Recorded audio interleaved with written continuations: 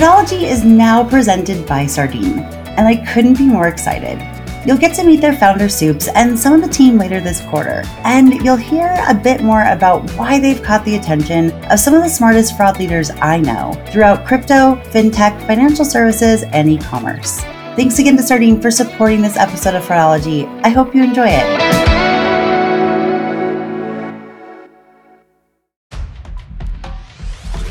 Welcome to this week's Tuesday episode of the Fraudology podcast, where we dive into the science and study of online fraud from the perspective of an e-commerce fraud fighter. I'm Carice Hendrick.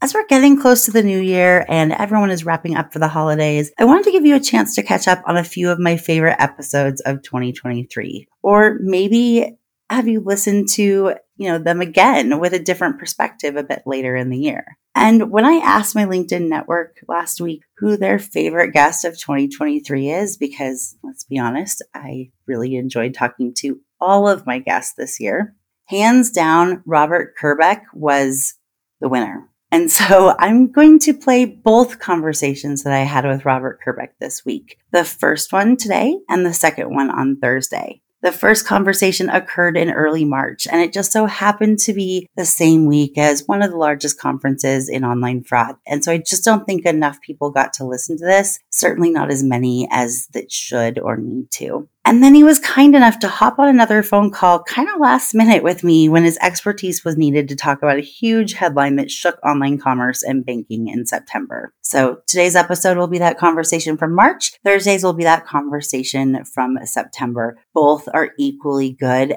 entertaining, and full of really good takeaways about social engineering that every company should hear. In fact, I recommend you sharing this episode with your customer service and your cybersecurity teams at the very least. You don't have to be in online fraud to enjoy this because Robert's life was larger than life. In fact, it's on its way to become a TV show. You'll hear all of that and more in just a minute as you listen in on my conversation with Robert Kerbeck.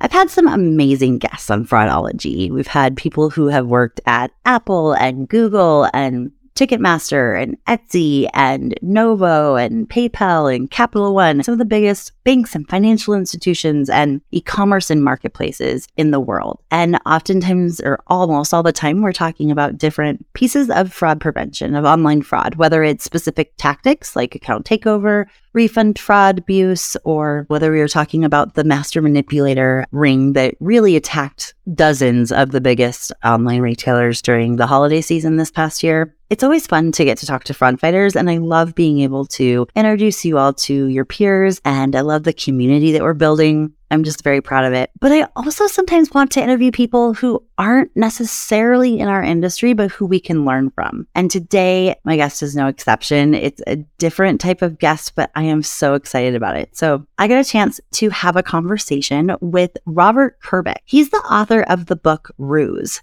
Lying, the American Dream, From Hollywood to Wall Street. He lived a really crazy life, and he very openly shared it all in this book. And there's a lot that we can learn. It's not just entertaining, but just to pull a little bit of an excerpt from the description of the book to give you a little bit of idea of the life that Robert lived for, the first half of his adult career. After college, Kerbeck rushed to New York to try to make it as an actor, but to support himself, he'd need a survival job. And before he knew it, while his pals were waiting tables, he began his apprenticeship as a corporate spy. As his acting career started to take off, he found himself hobnobbing with Hollywood luminaries, drinking with Paul Newman, taking J-Lo to a Dodgers game on a date, touring the set of ER with George Clooney. He even worked with O.J. Simpson the week before he became America's most notorious double murderer. And as he will share in this interview, actually had someone had to play Robert in The People versus O.J. Simpson, the TV show, which I think as an actor was very weird, kind of meta, as they say. So very interesting. While he did have a promising acting career, it started to slow down, and the corporate espionage business took off. The ruse job was supposed to have been temporary, but Kerbeck became one of the world's best practitioners of this deceptive and often illegal trade. His income jumped from tens of thousands to hundreds of thousands to millions of dollars a year until the inevitable crash. He shared in this interview that he did wait until the statute of limitations was over to write this book, I certainly don't condone crimes, but and I think for those of you who have heard me on this podcast as well as the one I had before, that I believe that we can learn a lot from people who have made mistakes. I mean, we've all made mistakes in our lives. I don't feel like any of them have bigger weight than others. I mean, there's a couple that definitely do, but for the most part, they don't. And I really appreciate people who are able to share their experiences and then help people, consumers, as well as businesses, be able to know how to protect themselves from people who they used to be. So that's exactly why I thought this would be a great conversation, especially because even though Robert calls it rusing, what we call it is social engineering. And social engineering has been around since the beginning of time. It's also connected to con men and everything else, but especially as online companies and online banking and e-commerce and all that, especially as fraud technology continues to get better to be able to detect fraud and bad actors online, more and more bad actors are moving to target customer service departments. Some are even targeting executives or other people within the company to get what they want. Sometimes it is something relatively small, like rerouting a package after an order has been approved. I mean, that package could be $10,000, it could be $20,000, but relatively small, to committing account takeover at a bank and, providing just enough information and a good enough story to convince the customer service agent to provide access to that bank account and be able to clear it out and get more credit in their name and all of that. We also know from Frank McKenna, we talked about this a little bit in the New Year's predictions a few weeks ago, where a lot more companies are being targeted, or I should say a lot more customer service agents are being targeted to be insiders within the company and to help bad actors be able to take advantage of that company in different ways. That's happening quite a bit. We're seeing it all over Telegram where they're saying, hey, I have an innie at this bank. Let me know if you want transfers done or you want to change the address and the password to, a victim's account so only you have access, things like that.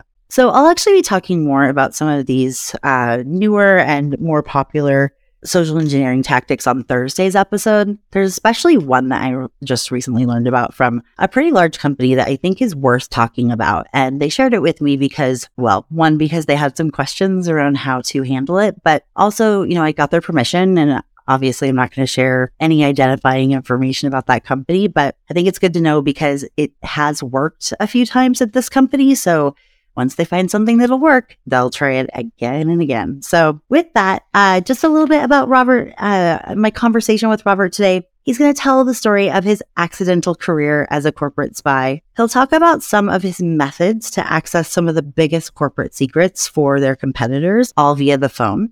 And there was one person who he social engineered for, I think, over 10 years, and she never knew that he wasn't who he told her he was. It's pretty crazy. It wasn't just like a one and done. Sometimes it was gaining a friendship for a long time. He'll also share some of the ways that he's seeing social engineering target businesses with a huge impact, such as ransomware, and the corporate espionage is still alive and well, even though he's out of the game, so to speak. Obviously, he's out of the game if he's writing a book about it, right? He also provided several tips to help you and your company be better prepared and prevent successful social engineering. I've heard Robert on a few other podcasts recently, and I have to say, I think he gave this audience some of the best tips for really helping your company not fall victim to this and kind of take a step back and think about it and apply some critical thinking that I think you'll find really interesting. And on that note, in addition to working on his TV show that's in development, and he'll share a little bit about that towards the end of our conversation, he's also providing in-person and virtual corporate trainings, and he's an exceptional keynote for conferences. I think that we have all gone through kind of boring training. I know, whether it's social engineering or phishing or whatever else it is. And oftentimes you don't remember it. But when you hear it from someone who's entertaining and funny and engaging and who has done it themselves successfully to some of the biggest companies in the world, probably in a lot of your cases, probably targeting your companies at one time, even if it was a decade or two ago, you'll remember it more. So I think that it's a good opportunity to be able to learn more. All right, guys, I am going to get going and get ready to speak with you more on Thursday, but I am just so excited for you to hear this episode. It was one of my favorite interviews that I've had in a while, and I think you'll really enjoy it. Welcome back to Fraudology. I have a really exciting guest today. Usually we're talking with fellow fraud fighters in the online world. And today I thought it would be fun to learn from someone who did something a little different before the internet existed, but actually a lot of the things that he did in his skill set are things that we need to learn about in our roles. So I'm really excited to welcome Robert Kerbeck. He is the author of the book Ruse, Flying the American Dream from Hollywood to Wall Street. So Robert, thank you so much for joining me on Fraudology. I'm excited to be here, and I eventually would like to be known as a fraud fighter. We even have t-shirts. So oh my goodness. Now that big nerd. That would be a dream come true. I want one of those. I'll see what I can do. There's our big Super Bowl of fraud is coming up soon, and there will be some. I happen to know. Wow. I was just at the real Super Bowl because I'm from Philadelphia. We could talk about that in a minute. And unfortunately, my team lost, but it was an amazing game. One of my closest friends, and she was actually on the podcast recently. She's a senior director of fraud at Ticketmaster. She is also from Philly, and there are several other Eagles fans that listen to the podcast. And as a lifelong Seahawks fan, I know the joy of winning, and I know the challenges of losing, especially when you don't feel like it's fair. So I can get that. There's a lot of fraud that happens at the Super Bowl too, but that's like a whole other story. Wow. Yeah. Okay. One time we can trail those stories, but I really was fascinated by your story and would love for you to start, you refer to yourself as a corporate spy and saying that, really at the basis of everything you did in learning information about very large companies was rusing. And what you refer to as rusing is what we refer to as social engineering, but they're all very similar. And one common truth that most people in my world in online fraud prevention have about all of our careers is that most of us fell into this by accident. And in the book, you do a really good job of setting the stage. And I didn't actually to have a pun there, but of how you fell into this career by accident. As I mentioned, I'm from Philadelphia, and my great-grandfather sold horse carriages before cars were invented. He became one of the first car dealers in Philadelphia. My grandfather took over that dealership. My dad took over that dealership, and I was supposed to take over that dealership. But when I was in college, I fell in love with acting. I thought about moving to New York to be an actor, but I didn't know anybody that had done that. It seemed insane to me. So when I graduated, I went to work for my dad at the dealership. And the trickery of car sales, the dishonesty of car sales, it just didn't feel right for me. So eventually I left. I moved to New York. And of course, as much of your audience knows, being an artist is difficult, and you usually need some sort of survival job. And who stumbles into a career as a corporate spy? But that's what happened to me, which of course is ironic because corporate spying ended up being far more dishonest than car sales. That's actually exactly what I was going to say. The irony is that, what kept you the bills paid and everything in car sales is what kept the bills paid as you were becoming an actor in New York in the mid 80s, right? No, it was later than that. It was like early 90s. Yeah. Oh, okay. Yeah. Late 90s, you try to act. Most everyone else was a waiter, but at least you didn't have to deal with some of those things. But you fell into it. And I know that in the book, you say that, the person who hired you would hire or at least audition hundreds of actors to do this for her. And really, there were only 4 of you that really became the rock stars. What were some of the qualities she was looking for? Why did she hire actors? And then what were you hired to do? Yeah. So, she only hired actors. And the reason, of course, is because we could create personas, characters, we could do accents. We were great at improv. And one of the things about being a spy in the beginning, we actually went out in person and we would go to conferences. We would go to bars where we knew a certain firm, hung out. But what we learned very quickly is that we could use, what I call the ruse phone call, the social engineering phone call. We could use the anonymity of the phone to get much more information, because if we could impersonate people, and I'm here to tell you, I could call up today and all I need to hear is maybe 5 to 10 seconds of someone's voice. Hey, this is Rick Jones in compliance. Leave a message. Okay, I can do Rick Jones's voice. And so now all of a sudden you hear Rick Jones in compliance on the line. What are you going to do? You're going to tell Rick Jones anything and everything that he wants to know, because in corporate America, what are we taught? Be a good teammate, right? and don't rock the boat, especially to the EVP of compliance or the chief technology officer or the head of legal, right? Especially if you've got a junior person on the phone, which of course is one of the things that rusers are doing is they're finding a way, they're finding the weak spot in your company. And then what we would do is we would get that person to tell us anything and everything that we wanted to know about the firm. And we'd been hired, or the woman who started the firm that hired me, we're hired by their rivals, and they want to know, again, going back to football, the analogy is, what if you could get the playbook on your competitor 2 or 3 days before the big game, right? How valuable, right? That's invaluable. Yeah. And it's the same thing in corporate America. We know how competitive the Super Bowl is and football is and every sport is. Corporate America, the global economy, it is just as cutthroat, just as competitive. The C-level executives will do anything and everything to get information on their rivals that's going to increase their revenue, increase their stock price, and increase the size of their bonus check. And I think, a lot of people that listen to this podcast do work for a lot of those Fortune 100, 500 companies. They probably don't have visibility into those types of things, but there's things that we can assume happen.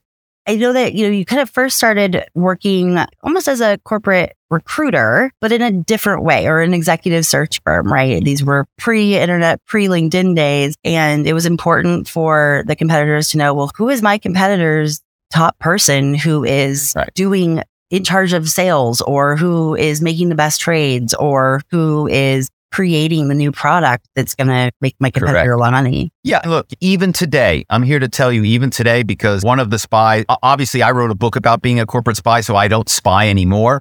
But one of the spies that I trained back in the day, he's still out there and he's doing the same social engineering phone calls, because even though LinkedIn is there, generally only maybe about 60 to 70% of executives are listed on LinkedIn.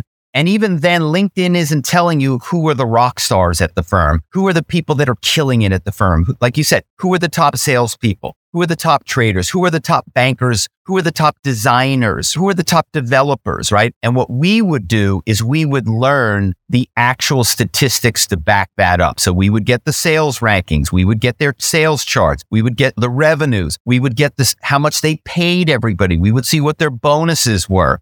Because basically, and your audience probably knows this, almost all corporations have some way of ranking their employees. And we would learn how they rank their employees. And so think about it. Again, football. Tom Brady was with the New England Patriots. He left as a free agent. He went to the Tampa Bay Buccaneers. They won the Super Bowl, right? Same thing in corporate America. If I can get your Tom Brady, right, you're not going to the playoffs anymore. I'm winning the Super Bowl, right? And so if we can identify the Tom Bradys in your organization, then we can go in and we can poach them. And you just think about it's just invaluable when you lose 2, 3, 4 top people across your firm. And of course, my client's going to make sure they don't do it on the same day so that nobody kind of figures out that this is what's happened. But it really is a game changer in terms of one firm moving from number 7 in the rankings to number 1 or number 2. It's interesting. I feel like I honestly thought that because of LinkedIn that you wouldn't need that, but you're right. There's a lot of people claiming to be Tom Brady out there that really aren't.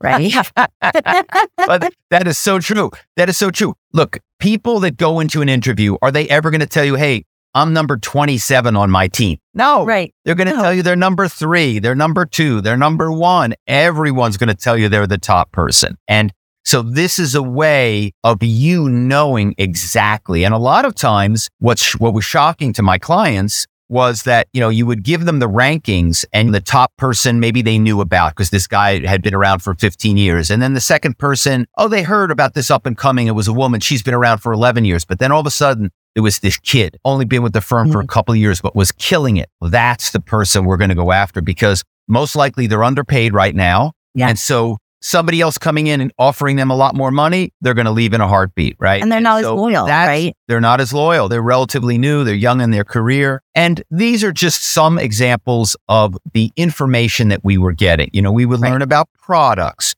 new products. How much were they going to be priced at? When were they coming out? Anything that every corporate spying project I've ever done was bespoke, custom. And the client would give us a laundry list of things that they would want to know. And we would find out not some of that information, not most of that information, all of that information. information. Wow. So just providing a couple of examples of how you would do that. So you mentioned that obviously starting with people that are maybe lower on the totem pole, so to speak, they're eager to please people with big titles within their company. I know a lot of times you would impersonate, to your point, listening to someone's voicemail or, now there's YouTube and all that. Being able to impersonate someone internally in their company is going to take down that guard, right? Absolutely. And what was interesting is my go-to, and every spy had a different kind of go-to accent, go-to ploy. Mine was to go executive to executive. So I would call, and remember, we're talking about, and by the way, we penetrated large companies and small companies, public companies and private companies. But most companies, even small companies, usually have multiple offices. And so there's a London office, there's a Charlotte office, there's a Tokyo office, there's a Frankfurt office. And so I could be somebody, this is Gerhard calling from the office in Frankfurt, Germany. We have the European Union regulators here and we need some information from the States. Oh, hey, Gerhard. Hey, I don't think I met you, but that's right. You were on that one call I was on. Yeah, hey, buddy, what do you need? Is anybody suspecting that someone is actually putting on a German accent or an Irish accent or an English accent or a Southern accent to imitate a person who really exists? No. And that's why in my entire career, when I did the German accent, do you know how many times people said 9? 0. Yeah. So you're now getting an executive who knows so much information. He knows it all in his office, in his region. And now you get access to all of that information because this guy believes you're on the same team. And, again, these ploys, even though my book is basically, early 90s into the late 2010s, it's still the same today. Because like I said, when my book was coming out, my old spy, the guy I trained, called me in a panic, basically saying, oh my God, your book is going to ruin corporate spying and the corporate spying is going to be over. And I said, are you kidding me? I'm like, you really think my book is going to stop corporate spying? I'm like, it's money's good. And also fraud and also ransomware attacks, because it's basically the same thing. Absolutely. It's just a continuation or maybe a slightly different branch of the tree. As we discussed a little bit before the call, social engineering is a huge part of ransomware. These teams, really better to call them gangs, they have multiple people and each person, it's a little bit like a Mission Impossible. They have different skill sets. And there is, on those teams, always the social engineer. And that person is calling, especially stateside gangs, right? They are calling and they are learning stuff. They're getting information. They're figuring out all this stuff as much as they can, because the more information they give to the hacker, the easier it is, right? The easier it is. And then once the hacker's done what they've done, then there's the financial instruments expert who's making sure that how they're going to get that money so that they don't get caught. So it's not, so they're all these different people. It's not just one person. And something I also found interesting in listening to another interview that you did is in using ransomware as an example, you've found that is a very good ruse for their competitors to hire someone similarly to how you were hired to get information over the phone. Now, they may not specifically say, hey, I want you to put a ransomware attack on my competitor and make all of their systems shut down for a day. We also see this with DDoS attacks and other things like that, and shutting down the systems for a while. But they might just say, hey, I happen to know you might have a special set of skills. Maybe can you help me with this? And that can be millions or billions of dollars, not to mention the loss of customer trust, right? If you can't have your website up 24/7, why am I going to bank with you? Why don't I bank with someone else? Look, it's only a matter of time before there's a story in the news followed shortly thereafter by a major movie where we see a corporation make a decision to hire a ransomware gang to shut down a rival. Yeah, I would not be surprised if that's happened already. It's just a matter of having it come public, right? It has. Right. It has happened. It has happened. And it's just that we live in an era now where there's so much embarrassment and about when you get shut down. And then also, if you do admit it, if you do come forward, like you said, now you lose all credibility as a brand, as a company. You're seen as weak. So you're not going to say anything about it, but it's happening. And eventually some journalist is going to find out about this and they're going to tell the whole story. And we're all going to be fascinated to see that corporations are actually paying people to do that to their rivals. Yeah, I think back to the shame just of victims in general. We see it all the way from consumers who will get scammed on the phone from having to send thousands of dollars in gift cards to the Social Security Administration or the IRS. That's social engineering at its finest. I mean, honestly, they're probably the lower level, but they're doing it in droves, and they kind of lose that critical thinking piece of, wait, why is the IRS, why didn't they ever get a letter in the mail? Why are they calling me? Why are they asking for iTunes gift cards or whatever it is? And that was something towards the beginning of your book you talked about when you were being trained, and the woman that was training you was using an Irish accent, and halfway through, when she was asking different questions, she lost her Irish accent, and you called her out on it afterwards, especially as an actor, right? Like, you broke character. But she basically said, like, once they're under your spell, and you don't ask for everything up front, right? And once they're under your spell, they lose that critical thinking. Yeah. And look, I think that's what your audience might find most interesting about my book. I mean, it's a fun read. It reads like a spy novel, even though everything in it is true. But I think one thing people might get out of it is they're going to see these ploys as they're happening, because the ploys, the social engineering, the con, from 50 years ago, 100 years ago, 5,000 years ago, it's the same con. It's how do you convince someone to believe that you're something you're not? And you see the same kind of things where you were going to say there's an emergency, right? We're going to say that we need it right now. We're going to say I'm really important, and so you better do this, or you're going to get in trouble. Like, all the same kind of things that scammers, con men do to get people to give them information. It hasn't changed, and I think your audience is going to get some insight into what the tricks are, because again, as we discussed earlier, there's a tremendous focus in cybersecurity on the technology, on the technical side. Great. Wonderful. But the balance is way off, right? The balance of time, effort, money, training, education on the technology side, and yet the human side is really ignored. And if I can call a junior analyst in customer service and I can get them to tell me anything I want to know, I can get them to tell me their password, I could, whatever, all the things that I can get from this person that doesn't know better because nobody's trained them properly. It's basically, you've put a fortress up at the front door, and then the back door, there's like a broken door handle on it and no lock. If you're a regular listener of Fraudology, you've heard me talk about Spec. Not only does their no-code platform let you instantly assemble the fraud solutions that you need to stay ahead of bad actors, but Spec's long list of integrations is always growing, empowering you to orchestrate your data to create customized customer journeys. Spec lets you stay ahead of fraud while enabling great customer experiences for your legitimate users.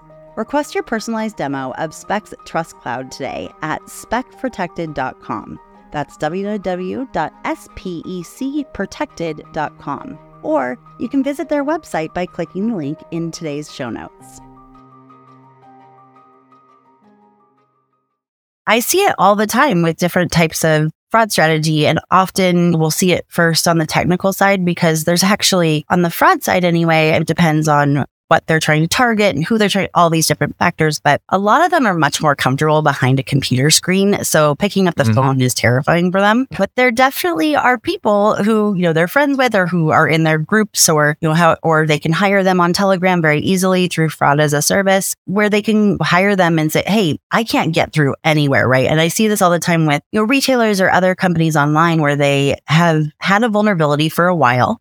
So fraudsters have learned how to really make money off of their business model, right? And once they have a setup of customers down the line who want to rebuy, whether they're buying concert tickets or Super Bowl tickets, or whether they're buying Apple products or whatever that is, once they have already figured out how to monetize your business, they're not going away anytime soon, because they're now very motivated to stay there. So you close up that gap and you find them starting to do other things. And once they realize, I cannot get through with all of my technical skills, almost 100%. They, either them or someone they know, is going straight for the phone, and they are social engineering those customer service agents. And it is, I'm with you, and I shared that with you right before we started recording, that's something that's very frustrating but fascinating to me as well, is, all these very large companies that are spending millions of dollars to protect their billions, and it makes perfect sense. And you're constantly trying to optimize your strategies and improve your risk stack and all these other things. And then, but customer service, their entire job is to please the customers. And they're often, the lowest paid, but they have the keys to the kingdom. And maybe they get one training course on a video that's really boring a year on social engineering. They certainly aren't getting to learn from someone who's exciting and who has lived a crazy, really fun life like you have, but also knows all the same tricks that every fraudster, right? It's the same book of tricks. They're just maybe saying different. Yeah, look, I tell people all the time, and I've spoken at RSA, and give me 45 minutes and I can find out pretty much whatever I want to know about your company, about the technology, about the executives, about products, whatever you want to know. 45 minutes, I'm going to be able to penetrate your firm using the good old fashioned social engineering phone call. Yeah. And I believe you. I mean, you proved it so many times, and you're absolutely right. Your book does read like a spy novel, but is all true. I mean, I think you obviously changed the names of the companies, and I told you I do the same thing. My grandfather used to say, if you ain't said nothing, you ain't said nothing.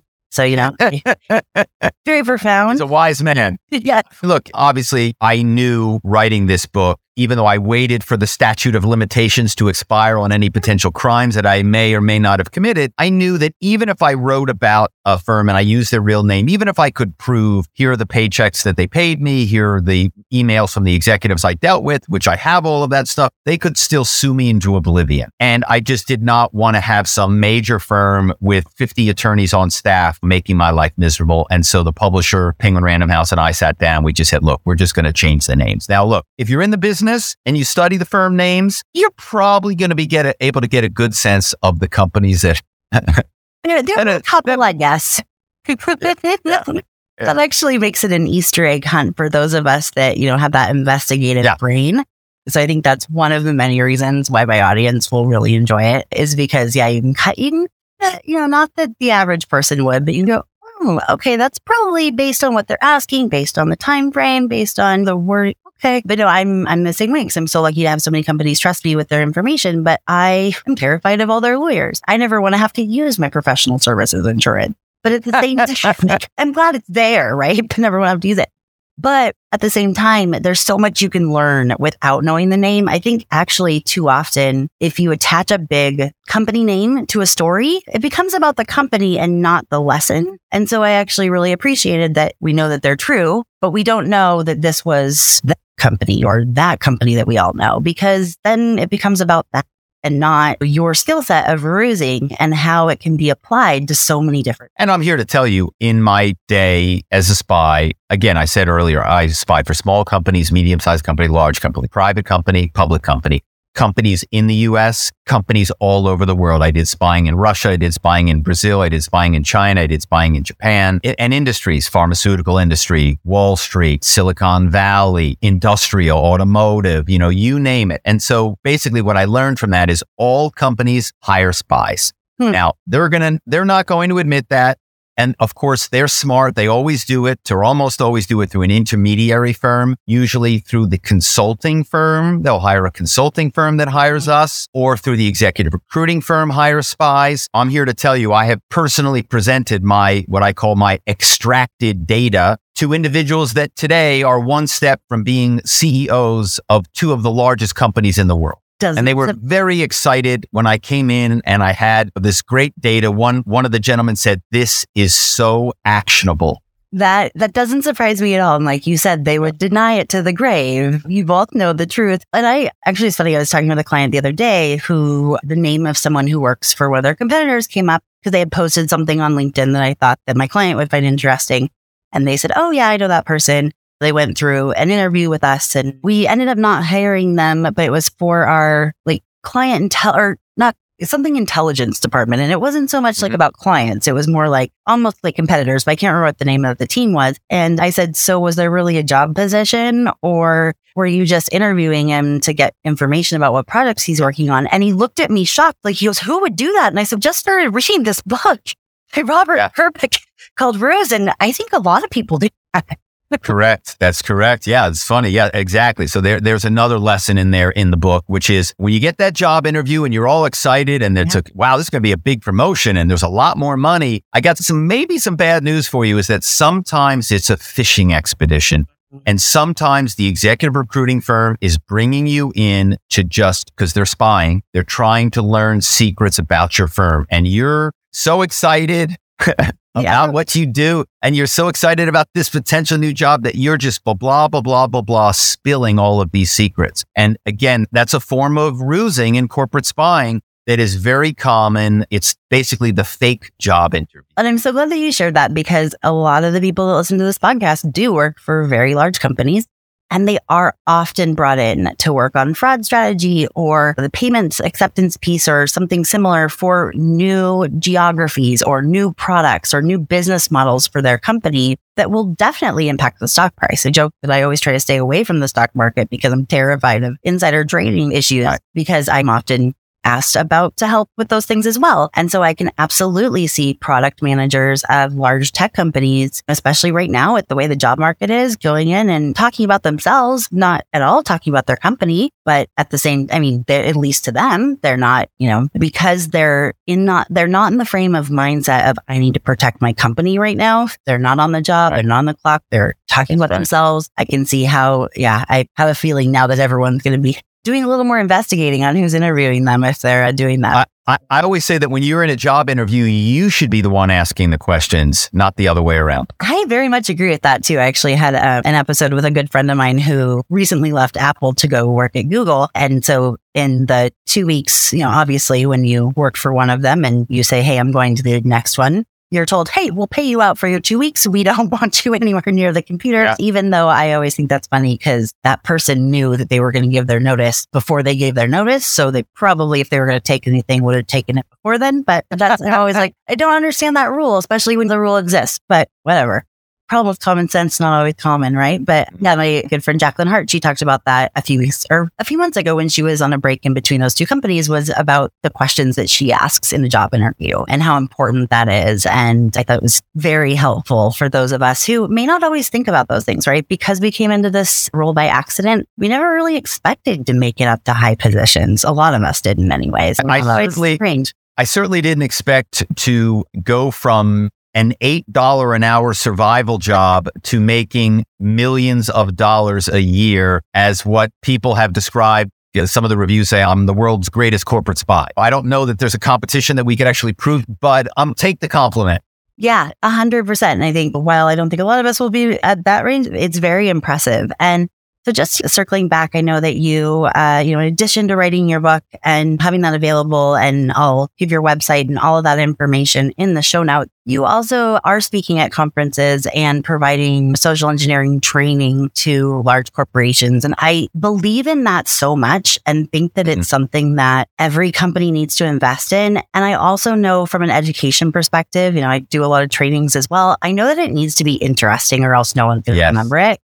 So that's a big reason why I wanted you to come on is, really to share why it's so important and what the risks are if companies don't invest in this, right? Look, and thank you so much. That my favorite thing about my story, and obviously I'm a little prejudiced, but I wrote the book during COVID. Obviously it was a terrible time. And so I said, I'm going to write something that's fun. I'm going to write something that's a page turner. And, it really does. It reads like a spy novel. It's the shenanigans, the hijinks, the ploys, the compliance ploy, the inside ploy, the dropping the grapefruit ploy, they're all in there and you can learn from all of them. And so I think that taking that out onto the roads, so to speak, and speaking in front of people, speaking in front of large groups, I always find that I learn something much better when I'm entertained. And so when I can do my crazy accents, I can bring somebody out of the audience and we can role play. We can do like a spy improvisational thing where all of a sudden you're the customer service person and I'm calling you and you're trying to tell me no. And every single thing you say, I'm turning around and spinning it around. And the people can go, wow, how do I handle such a situation? Boy, it's really tricky. It's really challenging. And so we can give people tools in real time in a way that's fun for them. So it's part educational thing and part like comedy act where I think people come out of it and they're definitely not bored and they're definitely learning, wow, this stuff is out there. This stuff can really hurt my firm. I had a hospital. They have 6 locations. A junior person basically clicked on something, shouldn't have clicked on, blah, blah, blah, blah, blah. I won't go through the whole long story, but and basically their firm systems were frozen. They couldn't book an appointment. Doctors couldn't book an appointment. They couldn't schedule an x-ray. They couldn't schedule a surgery. Think about that. It's insane, right? And it's all because junior person was not trained. Proverbial, don't click on any text. Don't click on any email. Don't click on the, and I have, again, in the book, I talk about when we were kids, we had the 5-second rule. You drop the gum. Your mom could put it back in your mouth if it was 5 seconds or less. Yeah. Okay, we're a little older now. So I have like a 30-second rule, which is when you get the crazy email, you get the crazy text, you get the crazy phone call, 30 seconds. You don't give any information up. You don't click on anything. You don't do anything for 30 seconds. You put the phone down, you close the laptop, you walk away from your desk, and you just think about it. And guaranteed, you think about it for 30 seconds because there's something in you from the second you see it that is like, right. Makes you get out. There's some, right. But we're so used to just bam, click it, bam, hit it, bam, do it. And we just got to catch ourselves. And so that 30-second thing, I think is really helpful to mitigate the type of issues that can come as a result of this type of cybercrime. I'm so glad that you say that. I think it's so important because, we're on autopilot. We're doing things quickly. We're all about the just instant gratification and, we don't want to leave this email hanging, etc. But as we just talked about, once you're under the spell, once you've given into the email, once you've given into the phone call and you've given that first set of information, now they know that you'll give the rest. So taking that break before you even do it, I think is really smart and good advice. And once I get someone to tell me one thing, it's all downhill from there. And in a weird sort of way, I've now made you my mole. The other word you used earlier, you're my innie now, where now I've got you as a spy for me. And by the way, I can call you back anytime I want. Now, sometimes I'll call back and then that person is, wait a second now, I mentioned something to my super. Yeah, that happens, of course. But I'm here to tell you, and from reading the book, I had moles. Sit down now, listener. I had moles for 20 years. Yeah. They did not know they were a mole. They weren't getting paid. They just believed me from the first time I called, and they believed me straight for 20 years. Now, that was pretty rare. I think it was one person in the book that I start with her and end with her. But there were many other moles I had, maybe for 2 years, maybe for 5 years. And then I could get them, and again, listener, I hope you're still seated. I could get them to find out information for me. So let's say they didn't know something. They didn't know the answer to this, or they didn't know whatever. Yeah. So they'd go, oh, you know what? I know who might know. And I'd say, well, and they'd say, it's so-and-so. Why don't you call them? I'd say, you know what? How about this? Just put me on hold. And why don't you call them and ask, here are the questions I want you to ask them. And now I've made them my spy. Right. These are all things for the fraud people out there that are real, that are really happening. And unless the human beings are trained and educated, all the technology in the world is for naught. 100%. And I think that a lot of times those of us in fraud prevention, especially, that have been in it for a long time, or those that are in leadership positions, we get confident and cocky that we can identify social engineering very quickly. Actually, there's a big joke among merchants. They're the ones who have the big online companies. And then there's solution providers that are obviously trying to sell these multi-million-dollar contracts to them. And the first time I did a survey, just wanting to understand, I have lots of conversations with both sides, and both sides get frustrated with each other because they don't understand each other. And the merchants are saying, you guys are so slimy and I actually want to learn about your product, but you're not doing it in the right way. You're making me distrust you. And the vendors are saying, no, you don't understand. We can solve all your problems. You just have to give us a chance. What it comes down to, in the very first survey I asked, someone put it in such good language. They said, don't you understand that every sales book that comes out and every sales podcast is just basically teaching social engineering? And we can identify that. So we see you as a threat. It's been a couple of times where I'll be in a room with a few different online companies and they'll say, was there like a new book or a new sales guru that said that every salesperson should just say, hey, I want to pick your brain for 10 minutes. I don't want to pitch anything. Because we all got that email from a bunch of different companies or whatever that is, because we're also good at pattern recognition, right? But I think that because we get comfortable, because we think that all social engineering calls are going to be like this, or they're going to be asking for that favor right away. And it's not that they're going to be building that relationship over time, or that they'll do this and this, but they won't ever do that. Well, it's not the case. And I'm so glad that you're sharing that here on the podcast. But I mean, like you said, you have so many more examples of it in your book, and it's a fun read. And we don't get those a lot in our industry. of course, part of the book, right? Because it's obviously, the main part of the book is about corporate spying and corporate espionage. But at the same time, I was a professional actor. Yes. I did over 50 major TV shows. I did take J-Lo out on a date. So Kevin Spacey hit on you. Are we allowed to say it? Yes, we are allowed to say that. Yeah.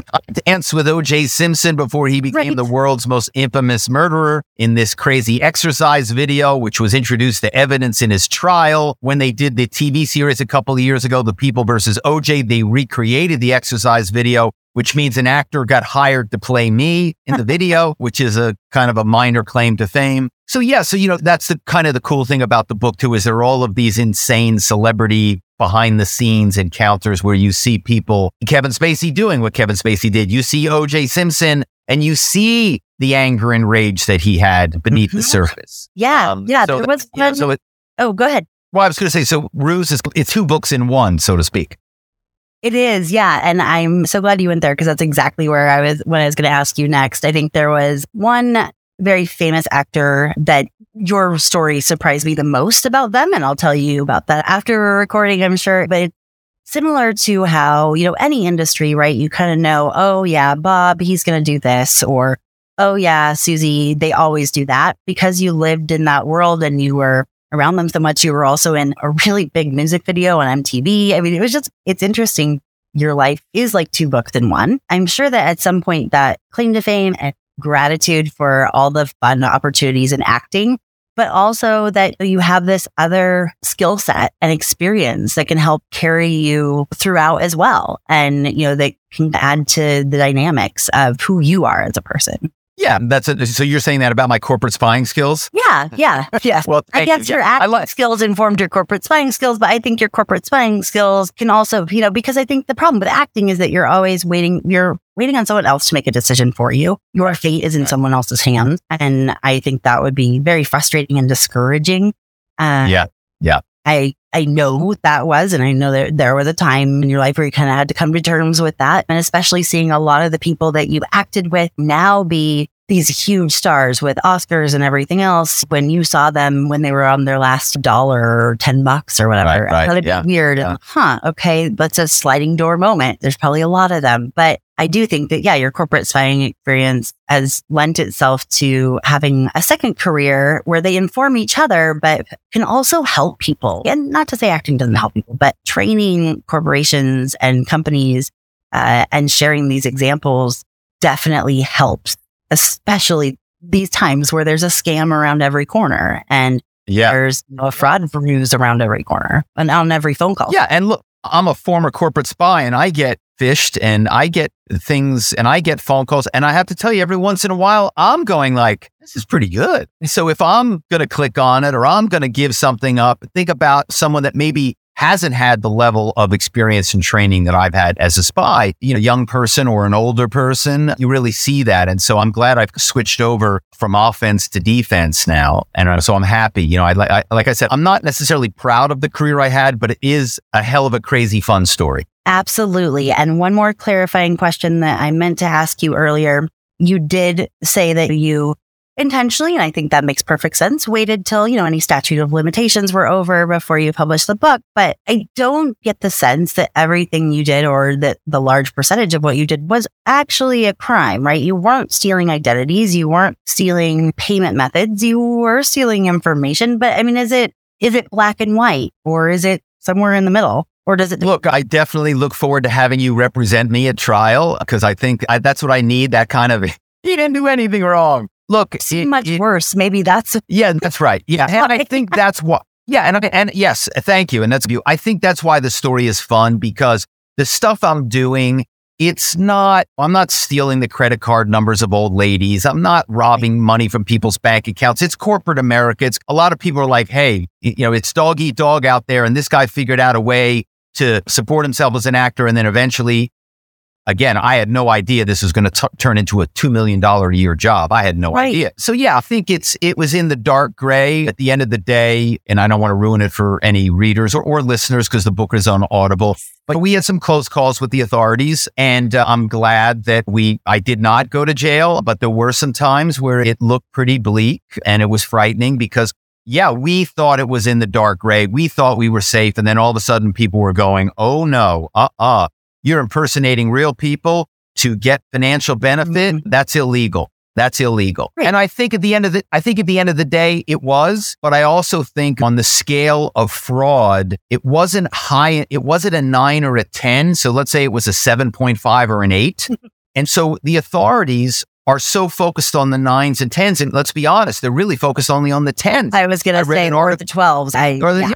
Yeah, exactly. The number 2 of investigations of the Secret Service on the podcast and DHS as well. They were both on together a month or two ago, and they were honest. I would love to see a world, and this is particularly in the States because the EU and UK are starting there, but where we have a totally separate federal law enforcement agency for cyber crimes and financial crimes, because right now, they all kind of split it with each other, and it really depends on who gets it and all that. But it also, when there's violent crimes and there's terrorism involved, and let's be clear, a lot of financial fraud is funding all of that internationally as well as domestic. And a lot of us know way more than we wish we knew about all of that. But I think that it's, to your point, I guess that's what I meant. I certainly didn't mean to belittle it. Those of us in this world on the fraud fighter side have a very strong moral compass and sense of justice. And sometimes we do get conflicted because a lot of financial fraudsters, people stealing credit cards and using them on websites or with, stealing identities and opening up credit cards, they always justify it the same way you did. This is corporate America. It doesn't matter. It doesn't matter if I'm stealing from them, but death by a million paper cuts is still a death. But And in the book, of course, you've read it. I reckon with the moral issues. I don't run away from them. I come clean. I admit it. I'm telling you everything in the book. Yeah. That's why I said you on. Yeah. Yeah. And then there's a moment in the book where my child hears me rusing on the phone. And that was like my come to Jesus moment where I'm like, oh my God, I got to stop doing this. And that was when I'm like, okay, and began to extricate myself and get out of the career. And then obviously waited long enough to write this book. And I'm really pleased with how well it's done and that people like you bring me onto your show. And it's in development for a TV series. I wanted to make sure I was going to ask you that. Yeah. I know. Yeah. It's insane. But again, the story is so crazy. A wannabe actor becomes the world's greatest corporate spy. It's like you can't make that up. Write it. And we are living in quite the scam culture right now. As much as we are upset and hate how much our grandparents and ourselves and everyone else is being targeted and, successfully becoming victims of scams, we also can't look away from the Tinder swindler or Inventing Anna or anything else. I'm excited for you for that as well. I mean, obviously, if you ever need an expert in credit card fraud or online technology, you know who to talk to. Or I thought you were going to say an actress. I thought you were going to say, okay. I think there's a role for you, actually. I think to play the lead guy's girlfriend, maybe, Well, thank you very much. Now you're just flattering your those. Now I know you're rusing. Now I know you can pull a lie very comfortably. Well done. But thank you so much again, Robert, for your time. And this was such a fun conversation. And like I said, I'll put all the information on how to contact you within the show notes. But can you also share, obviously people want to read the book. How can they learn more about you? All of those things. Oh, thank you. Yeah, I just send people to my website, robertkerbeck.com, KERBECK. You can obviously buy Ruse there. You can buy my previous book there, and you can see the trailer for Ruse so you can get a sense of what the TV show is going to look like. And I think the trailer's a lot of fun. Oh, how awesome. I actually haven't seen that. Do you have, I know that it's quite far in development and down the pipe. Do you have any idea when it's going to come out? Has it been picked up? I know that is quite the process. And you probably know it. It is quite the process. Yeah, it is. But there's a production company attached. There's a showrunner attached. But what happens is when the people like the show, when the studio likes the show, they go, okay, we like the pilot. Now give us the whole first season. And then you give them that and they go, oh, we love this. What would the future seasons like? Like you're literally creating, they call it the Bible. Yeah. And it's basically what 5 to 7 years of the show would look like. And it's an insane document, but they want to see that because they want to know that theoretically, because obviously the longer a show runs, the more money the studio makes. And we've all seen TV shows where the first year is amazing. And then the second year and the third year or the fifth year are like, this is so far away from where you started. But at the same time, you're doing so much work in advance just for the hope that they even pick it up for one season. So I know. Show me the money, guys. But yeah, it is. It's incredible. But it's like I said, it's pretty far down the road. So knock on wood that we get to the pot of gold under the rainbow. Yes. And if that doesn't work out, you can always fall back. But I don't think you'd want to, though. And that's something I appreciate is, we've all made mistakes, and I'm just grateful I haven't had to come clean to all of mine publicly. And so I think I always have admiration for people who do and who say, hey, I made mistakes, but because I did, I can help others. And so I very much appreciate that about you and your story. And I'm so grateful that you stopped by, and stay in touch if you want to come back and talk about the TV show or anything else that comes up. Oh, I'd love to. Thank you. Really Yeah, that'd be fun. Yeah, absolutely. And I hope to see you at a conference sometime soon too. That would be great. Yeah. Yeah, I'm sure you will. Bye.